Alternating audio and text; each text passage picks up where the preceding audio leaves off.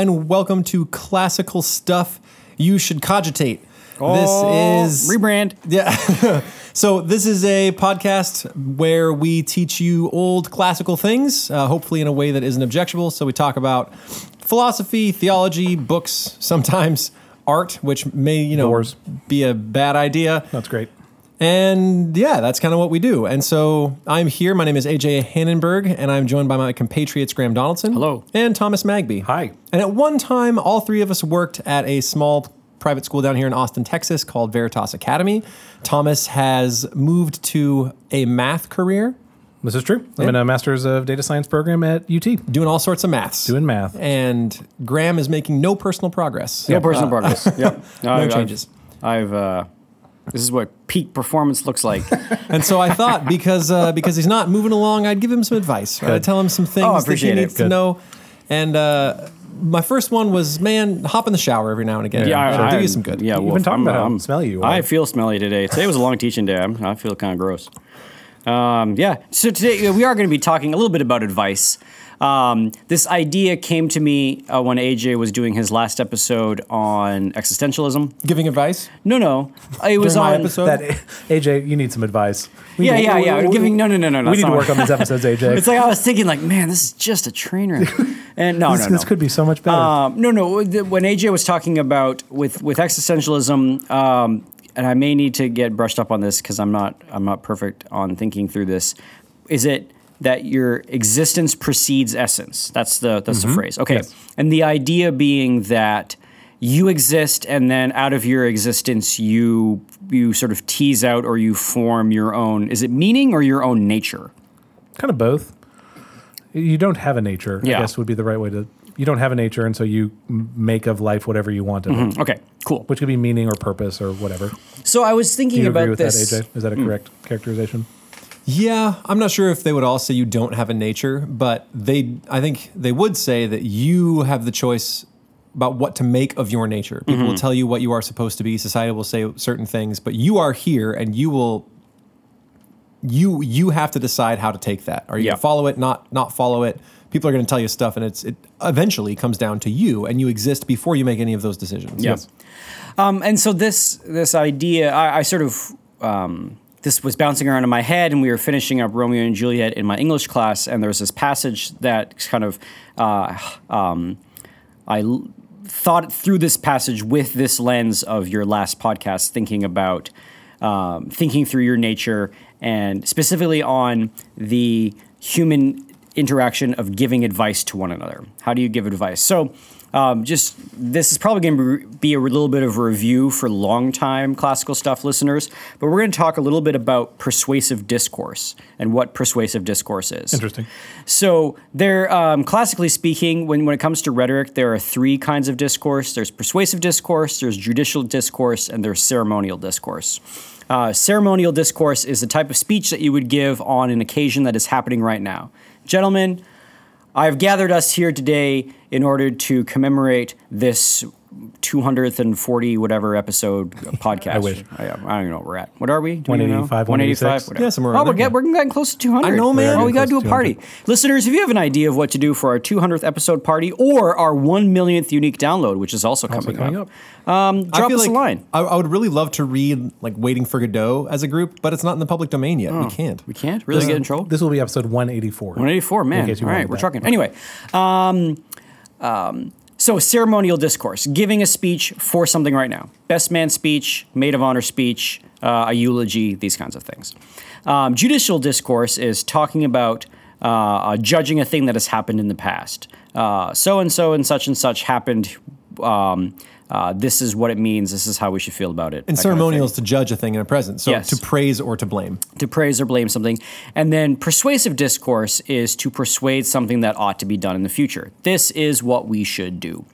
And that is the formalized speech version, is having a persuasive discourse. And many classical schools have a senior thesis where they have a persuasive discourse be the capstone project. Right. We as Christians should do X, we as Americans should implement Y, and here are my reasons. Persuasive discourse. This is something we do at Veritas and something that AJ and I and Thomas have all been involved in at various points in our time here at the school, and it's often a capstone project.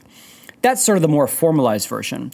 There is the sort of the version of it that takes place in the church community, and that word for it is exhortation. And if you are going to exhort somebody, you are trying to persuade somebody, and you're trying to sort of like move somebody often to a higher moral decision.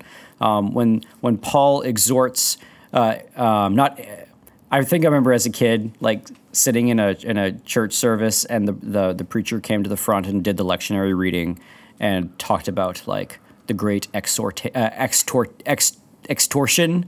opposed to exhortation. Like I think they was talking about a lot of extorting as opposed to exhorting, which was very funny. This was also the same preacher who sometimes messed up words, and I remember him saying once when he was talking about that we should refrain from sexual immortality. I remember, and I think I remember my father saying something like that. It was like, that sounds kind of crazy. Sexual God. Sexual immortality. Yeah. Anyway, that was a funny trail. So to exhort somebody is usually to call or persuade somebody to some sort of like higher moral thing. Paul exhorts us to not brag about our work and to live peacefully and quietly and work with our hands, like in 1 Thessalonians, right? There's an exhortation. And then I would say like the common version of persuasive discourse is advice, giving advice to somebody. When you're giving advice, you're trying to solve a problem. They've either come to you or you're giving advice and it was not asked for, and that causes its own host of problems. But I sort of was thinking about this idea of advice giving with this question of if our existence precedes our essence, then how is advice ever going to work on somebody? Like, okay, I'm sort of putting the cart before the horse. Let me go to the section in Romeo and Juliet that I want to sort of look at. Okay. And so setting it up. So Friar Lawrence and Romeo are talking about Romeo's predicament in Act 3, Scene 3. So Romeo has killed Tybalt. He has married Juliet. And then on his way home from church, he kills his cousin in a street fight, and he kills Tybalt. And then the prince of Verona has banished Romeo from Verona. Well, it's a pretty busy Saturday. Yeah. It's a very busy Saturday. And he has now been banished. He hasn't even been able to be with Juliet on their wedding night, and he is very upset that he's been banished, and he is sulking. He's not even just sulking. He is near coming apart in Friar Lawrence's cell. And Friar Lawrence is trying to convince him that the prince's banishment is a mercy, and Romeo is saying that prince's banishment is a doom. He says, we call the damned in hell banished, and there is no life outside of Verona's walls, and Juliet is like an angel in heaven, and I've been banished in hell, and he's very sort of poetic about it. And Friar Lawrence is like, well, screw your poetry. Like, go to Mantua, buckle down for a week. Heck, even if you buckle down for a year, this will blow over, and you're still going to be married. Come back, and we'll make it right. And Romeo says that he can't. So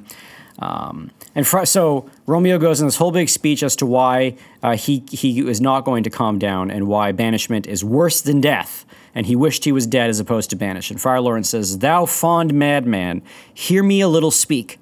Romeo replies, "Oh, thou wilt speak again of banishment." To which Friar Lawrence says, "I'll give thee armor to keep off that word, adversity's sweet milk, philosophy, to comfort thee, though thou art banished."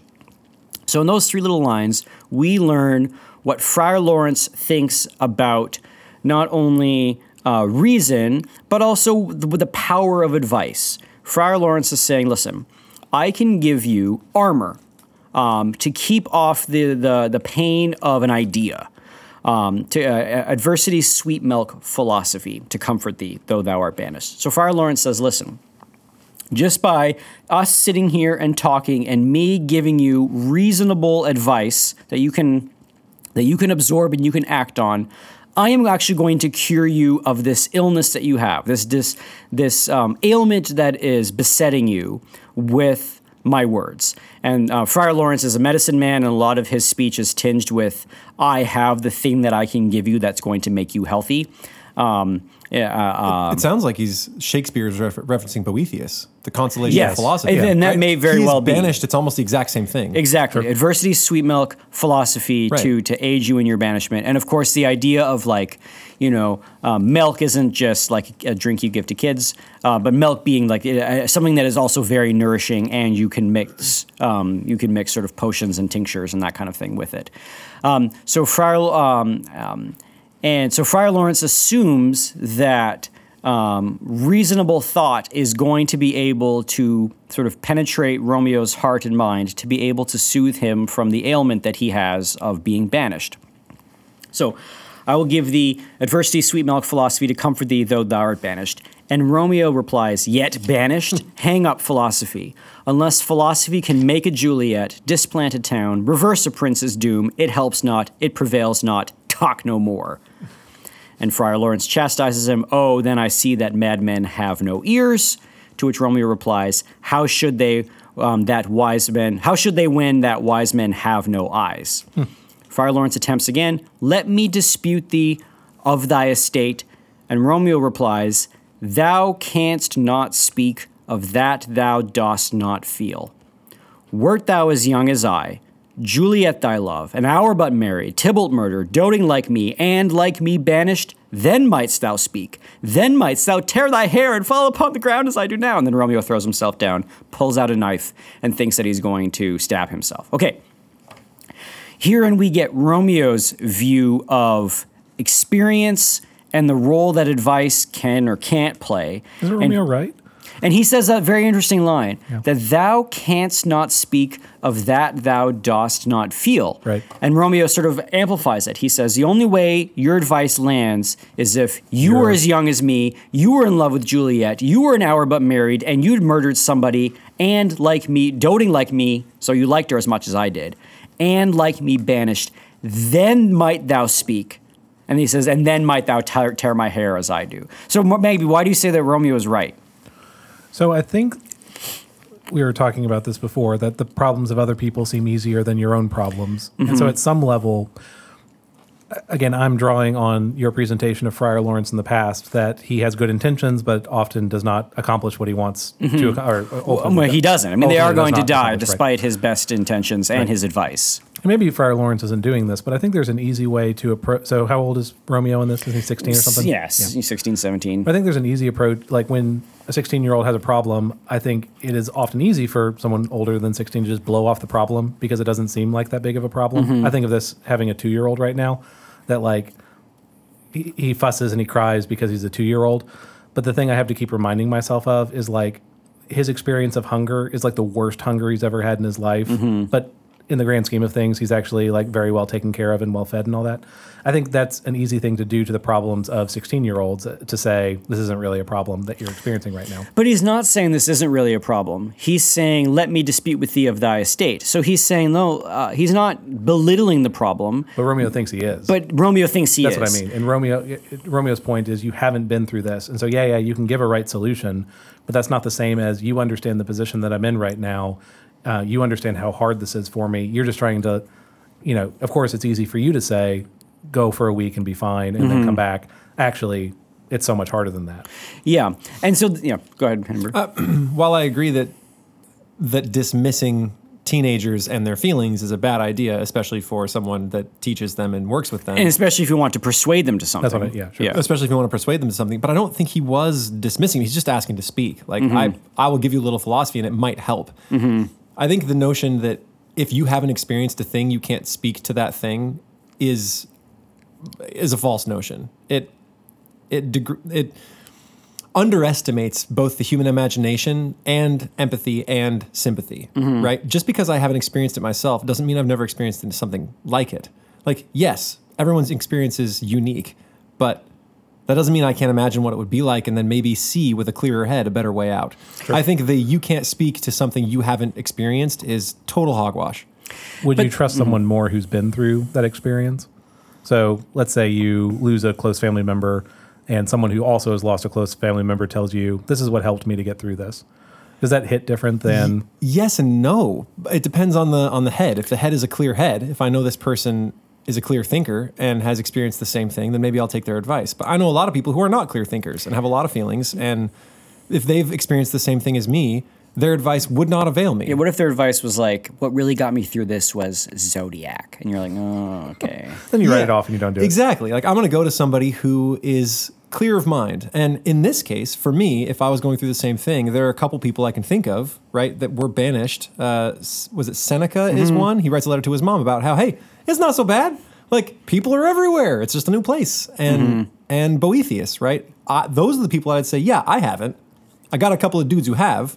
But I think that could be a great, Friar Lawrence doesn't do this, but for him to say, actually, there are other people who are in this position and here's what they did. That's what you're proposing. Yeah. I think it's a great idea. But that would then lead to if you propose Seneca, you're proposing a Stoic solution, which would have a better outcome than what happens for Romeo and Juliet. But in the moment, Romeo doesn't get Want it, to doesn't hear that, receive yeah. it. I mean, Yeah, like, this is the course not. point. Like, Friar Lawrence's advice actually is good advice, and his advice is, It would have been the same that Boethius gave him, right? his advice is, let's think strategically. Right. Let's play some sort of long game, and Romeo is only sort of thinking tactically, like what is actually happening right in front of me right now. Sure. And so I will tie this back up to the existentialist question that we started off this with. But to me, this is always like the tragedy of Friar Lawrence is that he is a man of strategy, and his strategy, he's got questionable strategy, the whole like fake poison thing with Juliet. He's a man of strategy, but the strategy never plays itself out tactically like he wants it to. Right. And so you get into that position where he almost sort of like exemplifies book knowledge or like or systematic knowledge as opposed to like the practical application of it. Or if you're reading about government or reading about the leading of men in battle as a classical historian versus the feel of that. He's reading the fox Cyrus until we being have Cyrus. faces. He's the fox until we have faces. Yes, exactly. And for reference, the tutor of the main heroine in one of C.S. Lewis's books, Till We Have Faces, is very much this like sort of Stoic teacher type, and Friar Lawrence is fitting that type as well. And he's ultimately a failure in that book. Yes, he is. The fox has a lot of really great ideas. He's a very clear thinker. He's a Stoic, but he underestimates the spiritual, and because he doesn't think it can happen, right? I guess that's what I was. I don't know if you're taking it that direction of persuasion, but isn't Friar Lawrence essentially speaking a different language than Romeo? Yeah. Romeo wants pathos, and Friar Lawrence is offering logos. Well, this is my question. Yeah, and that's actually where the direction I was going to go in. Is it that? Does Romeo want to be persuaded with emotion, or is there something fundamentally happening inside of Romeo that absolutely means that no amount of advice is going to penetrate? Is there something sort of much worse going on? So yeah, we could play those games where it's like, all right, what if Friar Lawrence sort of made some sort of appeal to emotions where he was like, but Romeo, if you were banished, think of like the sad love poetry you could write that we could send to Juliet and she would love you even more. And Romeo could be like, oh, that's a great idea. Like, I don't know if that would have worked, right? Right. I feel like he's got good advice. He's just giving it the wrong day. What he needs to say is, Romeo, look, I'm going to feed you some food. We're going to take a walk. I'm going to go let you punch a pillow for a while. Yeah. Then you're going to take a nap, and we're going to talk tomorrow morning, and then we're going to see if clearer heads can prevail. We'll tackle our problem tomorrow after a good meal and a sleep. So the constraint of time is another sort of factor in here. Yeah. Sure. I like thinking of Friar Lawrence as this doctor, this apothecary, this medicine man, because he's trying to cure Romeo, but there's all of these different factors at play. The sort of the virility of the quote unquote infection of Romeo, like how deeply he feels this thing, Friar Lawrence seems to underestimate, and also the constrained timeline. Friar Lawrence thinks he has more time than he actually does to let this thing play out. And if you think about, like, those are probably challenges that you face when you're trying to cure somebody of an illness, is like you don't really, you can see the symptoms, but you don't really know how deep the problem goes, or you don't really know how much time you're kind of working with in order to cure this thing. Do you need to go a lot more sort of violent? Or a lot more severe in your cure, or less severe. So this is the problem, this is the art of the advice giver, is that you need to sort of diagnose your audience. And I proposed a thought experiment to my class, and I was it was down the line 50-50. And my thought experiment was this. would it be okay for Friar Lawrence to lie to Romeo to get him to be banished, to buy him some more time? And the lie could be like, Romeo, I can get you Juliet Right. to Mantua tonight, Right. but as long as you get there right now. Would that have been okay if Friar Lawrence had done that?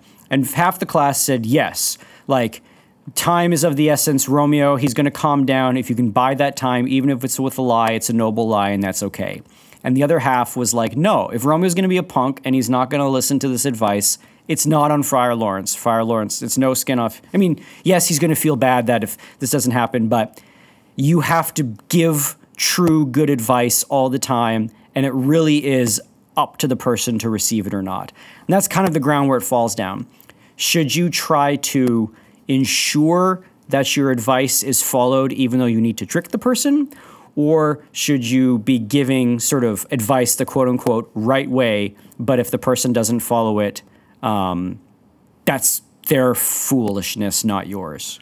I'm not convinced that Romeo would have received, just for the earlier question, I'm not convinced he would have received advice no matter what, given the circumstance. Yeah, and that's the Even- gamble of the lie. Sure. And the history of the play is that he essentially moves from big passion to big passion. Who's the, it's not Rosaline. Rosaline, who he's in love with until he's not. And there's no telling what the next passion will bring. RC cars. Yeah, which would be great. That would be a much happier end to it. No, I think the risk you take in first off, lying is bad. That's my, again, classical hot take is don't lie. But also that you run the risk of making it worse. So you promise to bring her to Mantua that night. You can't do that. And then what does Romeo do? Well, then you have to lie to him that oh no, it'll be tomorrow night. And then you're down a path that there's really no getting out of. That's right. Though I'm just trying not to be too precious with this of the option, Friar Lawrence could actually try to get Juliet out of Verona into Mantua, and maybe just not in one night. Do you know what I mean? Like, there are And more- ultimately, that's what he tries to do. yeah, and so there are more options than just. Anyway, there's more that he could do. So, no, I don't think that Friar Lawrence should. How does the wrong justify it? And I understand the point is that it's to save a life in the end, but he doesn't know at that point Yep, that correct. Romeo will actually kill himself. Even Romeo pulling the knife out, it's like a show Yeah. of, he seems to feel this, but Friar Lawrence doesn't know that in the moment, and I don't think he could. Yeah. I want Circling. to hear AJ take the other yeah. side, that lies are good. No. Oh, okay. It's a bad idea. If Romeo ever finds out, he'll never listen to You're your right. advice again. Or never, Yeah, yes. that's a So good it point. is. It is like a card you can only play once. Sure. And it's pretty risky. If it works, they'll appreciate it. But if it doesn't work, you've burned every Everything. bridge. Even you if it could have works, had. they'll appreciate it, but they'll still be. They'll be suspicious of everything you say from then on. exactly. It's- It is a complete burn your fleet. Yeah. What's the point that the students make? That it is sort of expedient in the moment. You kind of you need to buy that time for Romeo to get some perspective. Sure. That's the argument. I mean, you could say we're going to drive around and accomplish a thing and just pick a really far away spot Yeah. and hope that he kind of calms down. That's fair. Now, going back to that question where Friar Lawrence says, I, from first principles, can give you advice about your life, and Romeo says, it can only be done spun out of your own experience, which you don't have, old man. When we were talking about AJ's episode, the idea that I had was, okay, Friar Lawrence, if Friar Lawrence is correct in his assumption, he's assuming that there is sort of a human nature that he's assuming Romeo has a nature that he can appeal to using reason and philosophy. And I would say that Friar Lawrence, that assumption is a very classical one. Mm-hmm. That he is that human beings have a nature. That nature can be appealed to. The very canons of rhetoric are built around appealing to our natures to persuade. In this case, to persuade us. So Friar Lawrence is sort of coming at him with that presupposition that human beings can be persuaded because at the very bottom we are all rational creatures that we can be persuaded by rational. But even you answers. setting it up like that, so then the failure of Friar Lawrence to persuade Romeo, are you then going to say that it's a failure on Romeo's part to not be able to? Well, I be don't know. So persuaded? then this is the question. Or maybe Friar Lawrence's assumption is wrong, and that human nature is not something that we can have. That he is mistaken in thinking that it is he thinks it's easier to appeal to human beings than it actually is. And now here he has a case study in front of him. Here he has a specimen, or here he has a variant of a human being in front of him, and his methodology isn't working. Right. And so the question is does Romeo's answer maybe give more weight to the idea of that that it really does need to be our experience that forms relationships and bonds? Like, Romeo is only going to be able to be spoken to and spoken into by people who have had similar Romeo experiences. Friar Lawrence assumes that there's kind of like if I'm going to sort of maybe, what's that called where you sort of exaggerate it to make the point? But it's, Hyperbole? yeah, maybe I'll just hyperbolize it to make the point. Friar Lawrence assumes that there's like a brotherhood of man, that we can all talk to each other and understand each other. And Romeo is presenting an idea that it's maybe a lot more ghettoized. Like, our human experience is a lot more individualized. Yep. And really you can only enter into somebody's ghetto of experience if you've experienced similar things. So my question, maybe, Hannenberg, to you is that kind of what you think the existentialists were getting at when they're talking about that their existence precedes essence and So you think they're taking Romeo's view? Yeah, or that Romeo is, you could say that, well, what Romeo is expressing by saying, you don't know me, Dad, or you don't understand me, Friar Lawrence, is an example of what they then sort of crystallize into a philosophy in existentialism. Is Romeo being existentialist in that pronouncement? Ooh, a pregnant pause. Yeah, probably. I think he's more just 16. But okay, then this is ultimately my point, which is that existentialism is immature. No, that's not my point. Okay. But that's the thing. If I say he's just being 16, part of what he's doing is trying to make decisions about the nature that has been foisted before him, and that's what Friar Lawrence is doing. He's saying there is a nature, and Romeo is having an existential crisis. He is having to say, what is worth existing for? Yeah. No, what do I think about this nature that you are telling me about? Yeah. Right. You are saying that the experiences of man are common. He has to make the choice whether he's going to internalize that. The good existentialist would say both of them have made decisions about their essence, right? Both of them existed before. Romeo existed before somebody came along and said there is a right way to do this, and now he has to make a choice. He's having an existential crisis is what's happening. But Friar Lawrence is saying there's a right way to do this, and I'm able to communicate it and understand it because we are of the same nature. Yes. And so Friar Lawrence is assuming that. Friar Lawrence is not an existentialist. So if Romeo rejects Friar Lawrence's advice, does that mean that the existentialists have a point, or does it just mean that Romeo there's certain qualities that he has where it's actually he's broken the bond of human nature? I don't know. I think both philosophies here have purchase. So the philosophy that there is a human nature has a lot to say about what's happening. That Friar Lawrence is a wise man, and he's saying, here's what humans are supposed to do, and I can tell, I can walk you through it, right? We've been through this before. This ain't the first rodeo where someone's been exiled and in love, my man. This ain't the first time it happened. I can give you all kinds of philosophy that will walk you through this, and it comes from first principles. So the good human nature non-existentialist would say that is Romeo's essence, and Romeo is not recognizing, right? His essence preceded his existence, and Romeo is in his existence kind of saying no to his essence, which is one of human nature. The existentialist would say that both of them had existence before ever making choices about what someone said their essence was.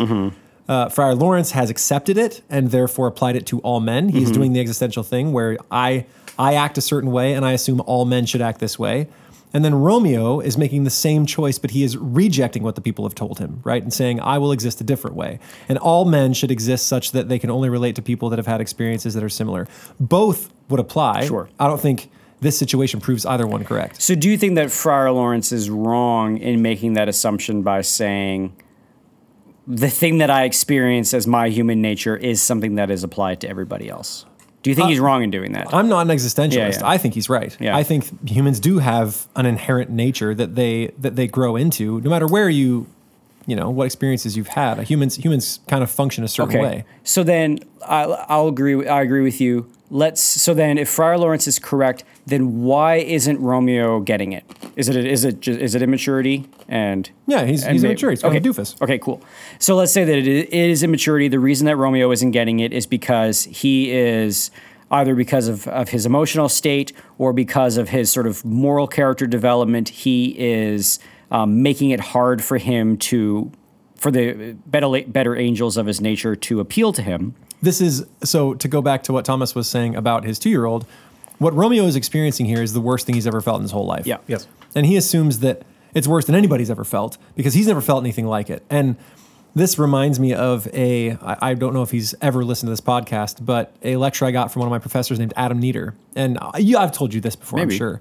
But he talked about, it was the best 10 minutes I've ever heard on youth ministry anywhere. Mm-hmm. He said, it is dangerous to dismiss the emotions of the youth because they don't have a great wealth of experience to lean on when they're going through something.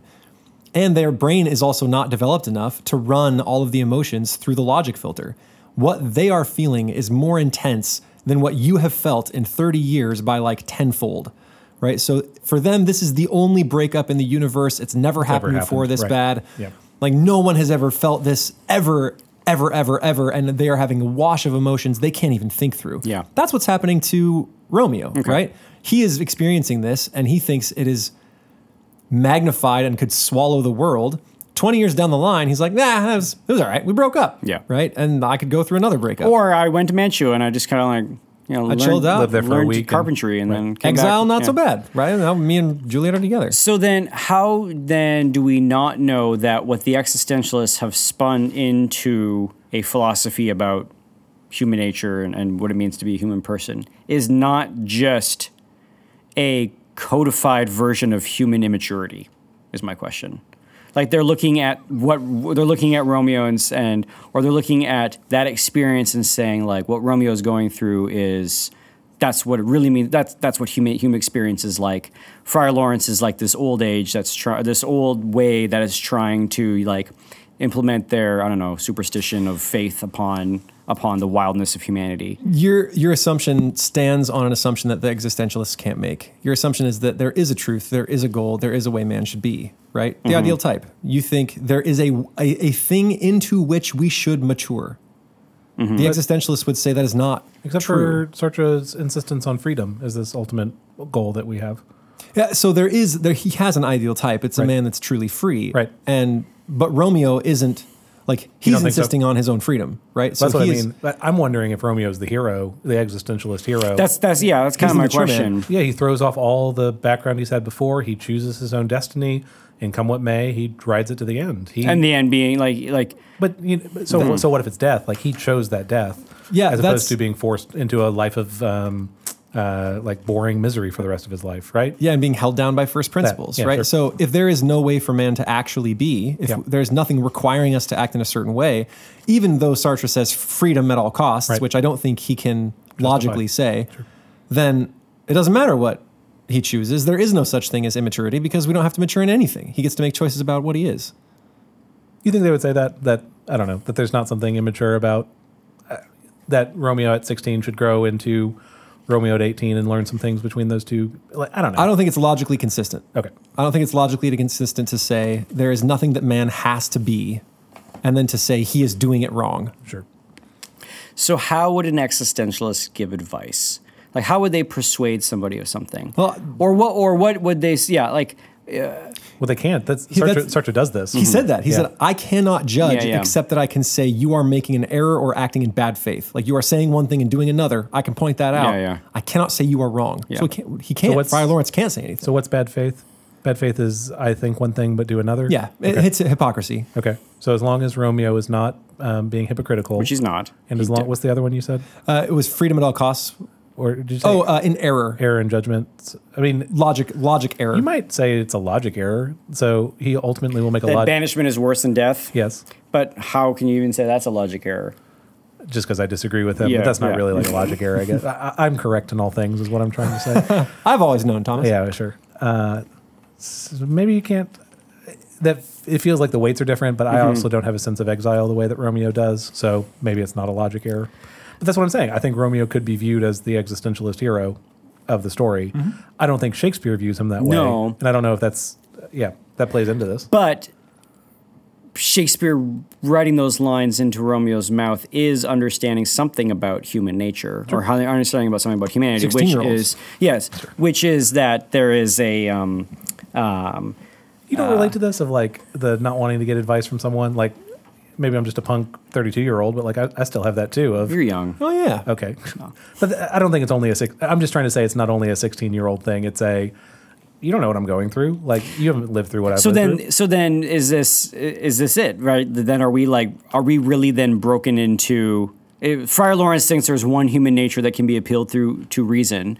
Maybe the other extreme is existentialists who say that it is you cannot give advice except in these in these two things, whether or not you're acting in good faith or whatever the other one was. Logic error. And maybe something's in the middle where there's like, I don't know, like there's 9 Enneagrams and only the 5 can give advice to a 5, or I don't know, like. So my point from before is not necessarily so. In terms of whether persuasion will work, obviously it didn't work, and I think that's a failure on Friar Lawrence's part. Do you? Yeah. Okay, give me your argument as to why you think that's a failure for Friar Lawrence. We've talked about this. I think this is going to get us back to the trolley problem. Yeah, of course, sure. I'm in favor of killing people. No. So my point being that I think Friar Lawrence says all the right things, and it doesn't persuade Romeo, which implies some type of failure there. Does Friar Lawrence try and shift angles to persuade a different way?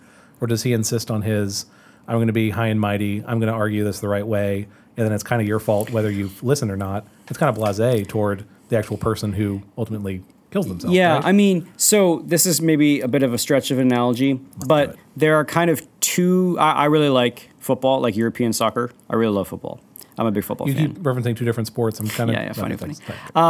And so I used to live in Amsterdam, and so I became a huge fan of Ajax, which is a team in Amsterdam, and they have a way of playing the game. Okay, Ajax. Ajax. I know it's spelled AJAX, so it should be Ajax, but it's poorly. pronounced Ajax. No, it's not. It's so they have a way of playing the game, and they have a sort of a cultural understanding that if you win the game, but you haven't played the game the Dutch way, you didn't win the game.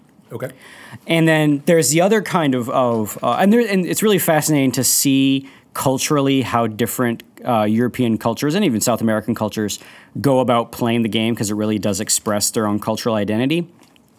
And then there are very specific coaches. There are coaches that will play the game a certain way, and they will force their team to play that way. And if they lose, they won't deviate. Right. Pardon me. They won't deviate from playing that way. And then there are coaches who are pure tacticians as opposed to systems people. They will set their teams up to win against a very specific opponent they're playing and the very specific way their opponent is playing. And they will change their style of play. They will do all sorts of different kinds of things in order to win the game. And I get the sense that Friar Lawrence is the first kind, that he is not going to think of other ways to persuade if the rational way isn't working. Right. Like he is only going to give sort of, adversity, sweet milk philosophy. And he's not going to do the pathos route, or he's not going to do the ethos route and say like, Romeo, killing yourself is immoral or whatever, right? He's very much like an idealist in that sense, right. or a purist. Right. Whereas you could get somebody who is a lot more pragmatic, who would look for all of those sort of different, maybe tactical approaches. And I think about that little heuristic all the time, about being a systems person who is doing a certain thing in a certain way, and if you fail, you're going to fail doing it beautifully or the right way.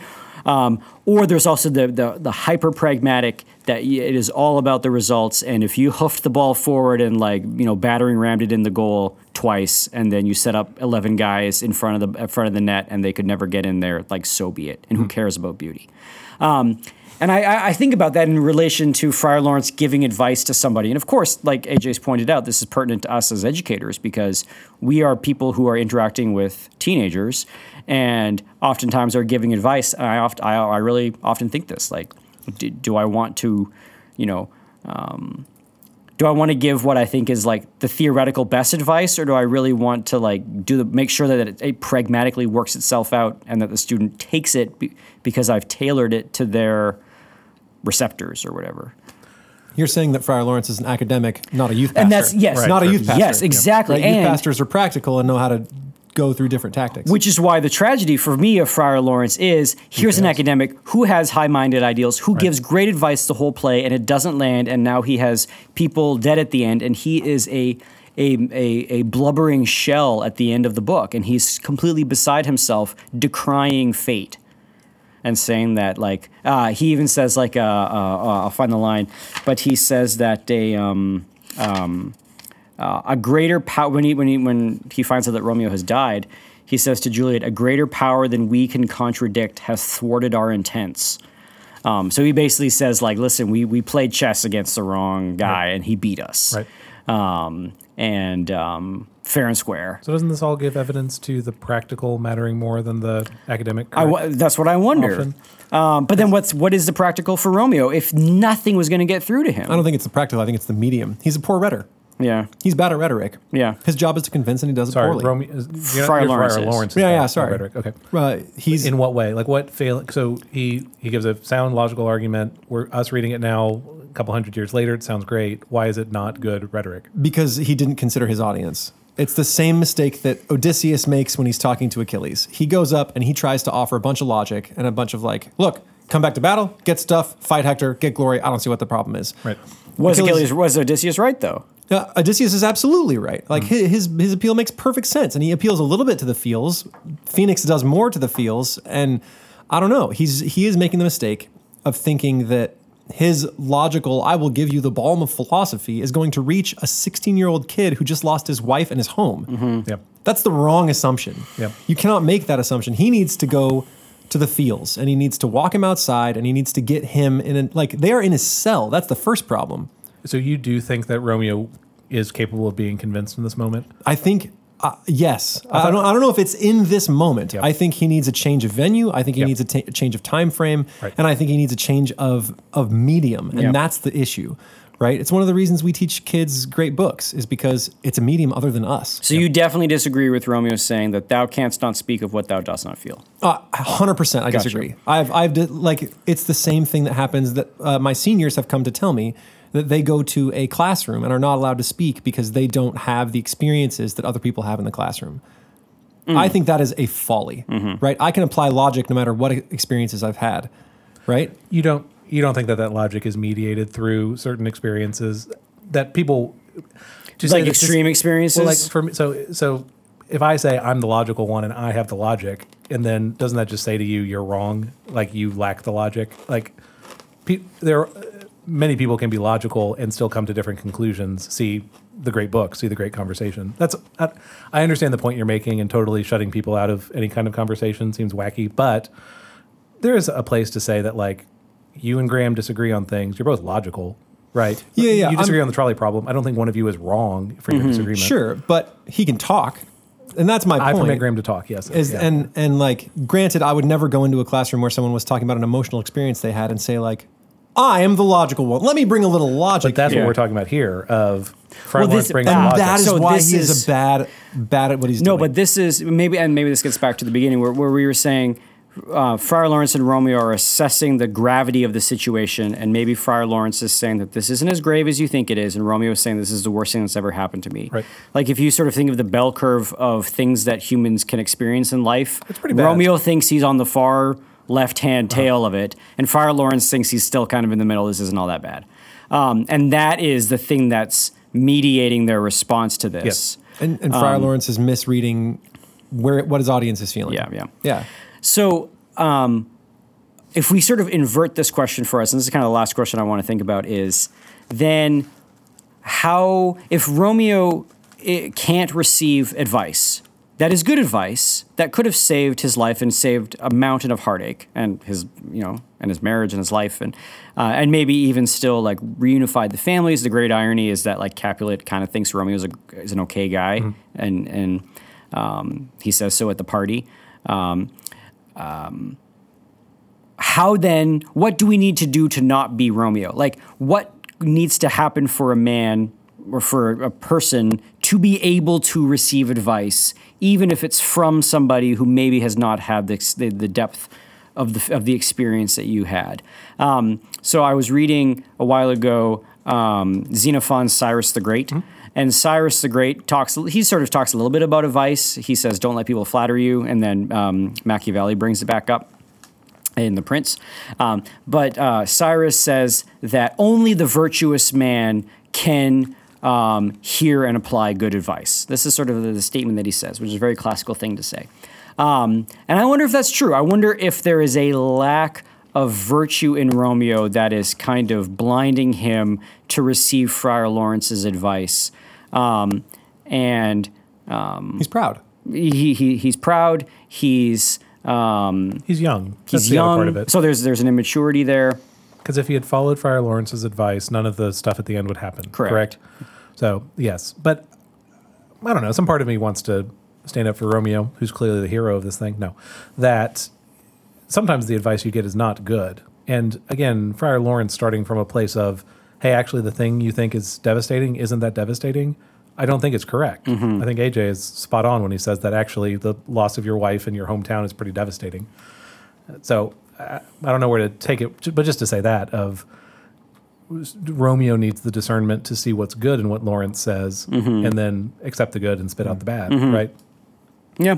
Anyway, I don't have anything else to add to that other than... Can I ask a question? Yeah, but go for it. You seem very focused on the advice piece of this as opposed to Romeo's reaction to the entire situation. Why not center this on Romeo should have behaved differently?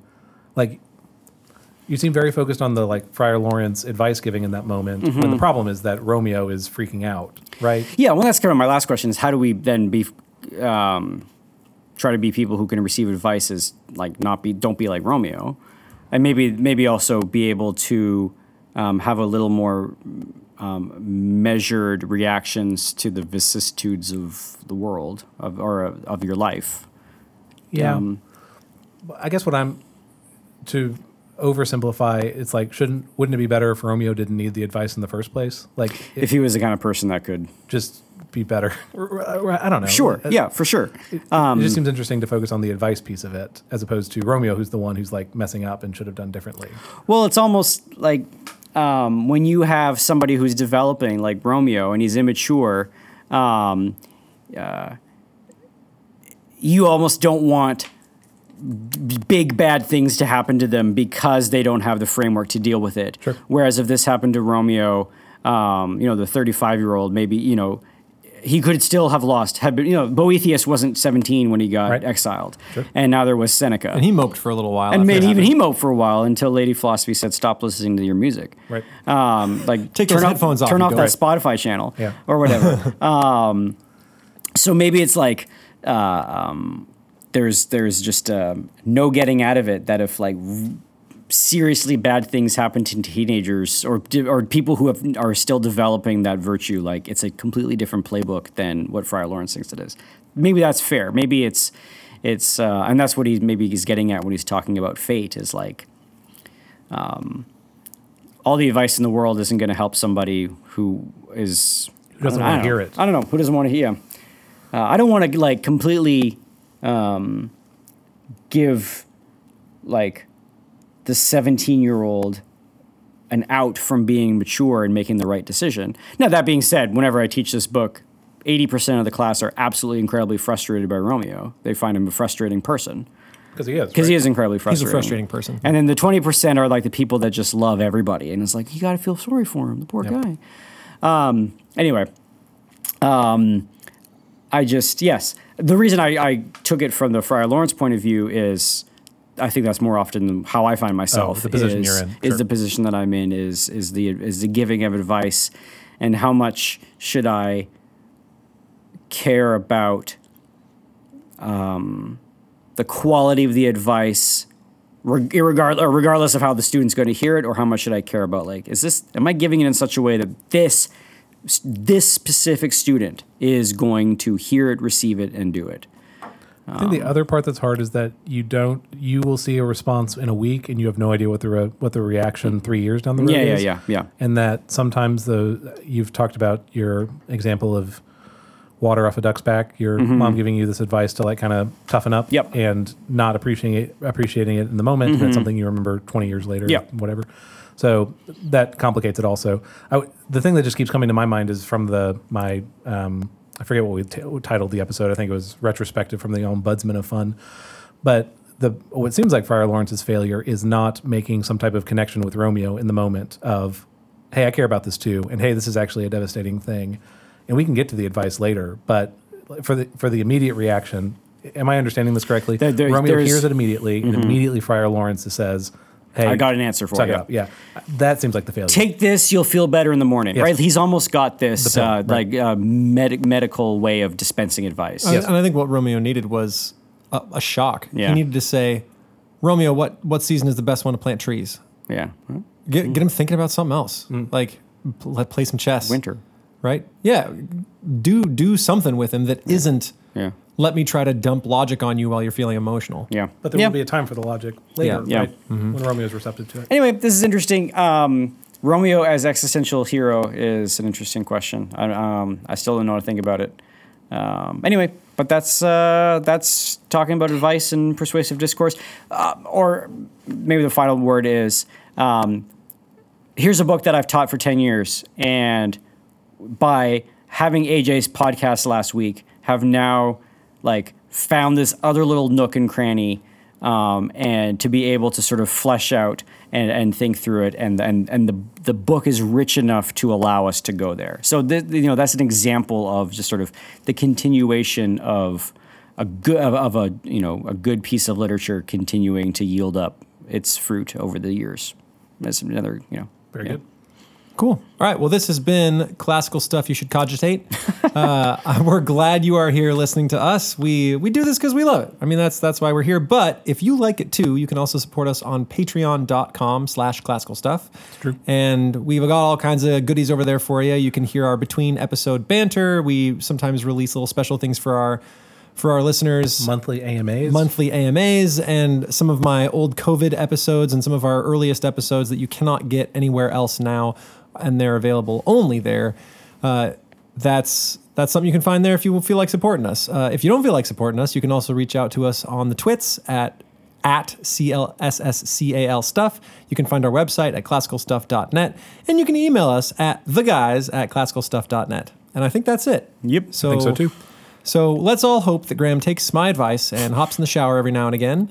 And for the rest of you, listen to your friar every time he decides to speak up. Very good. Right. This is Classical Stuff. He's a deep fryer. Oh, man.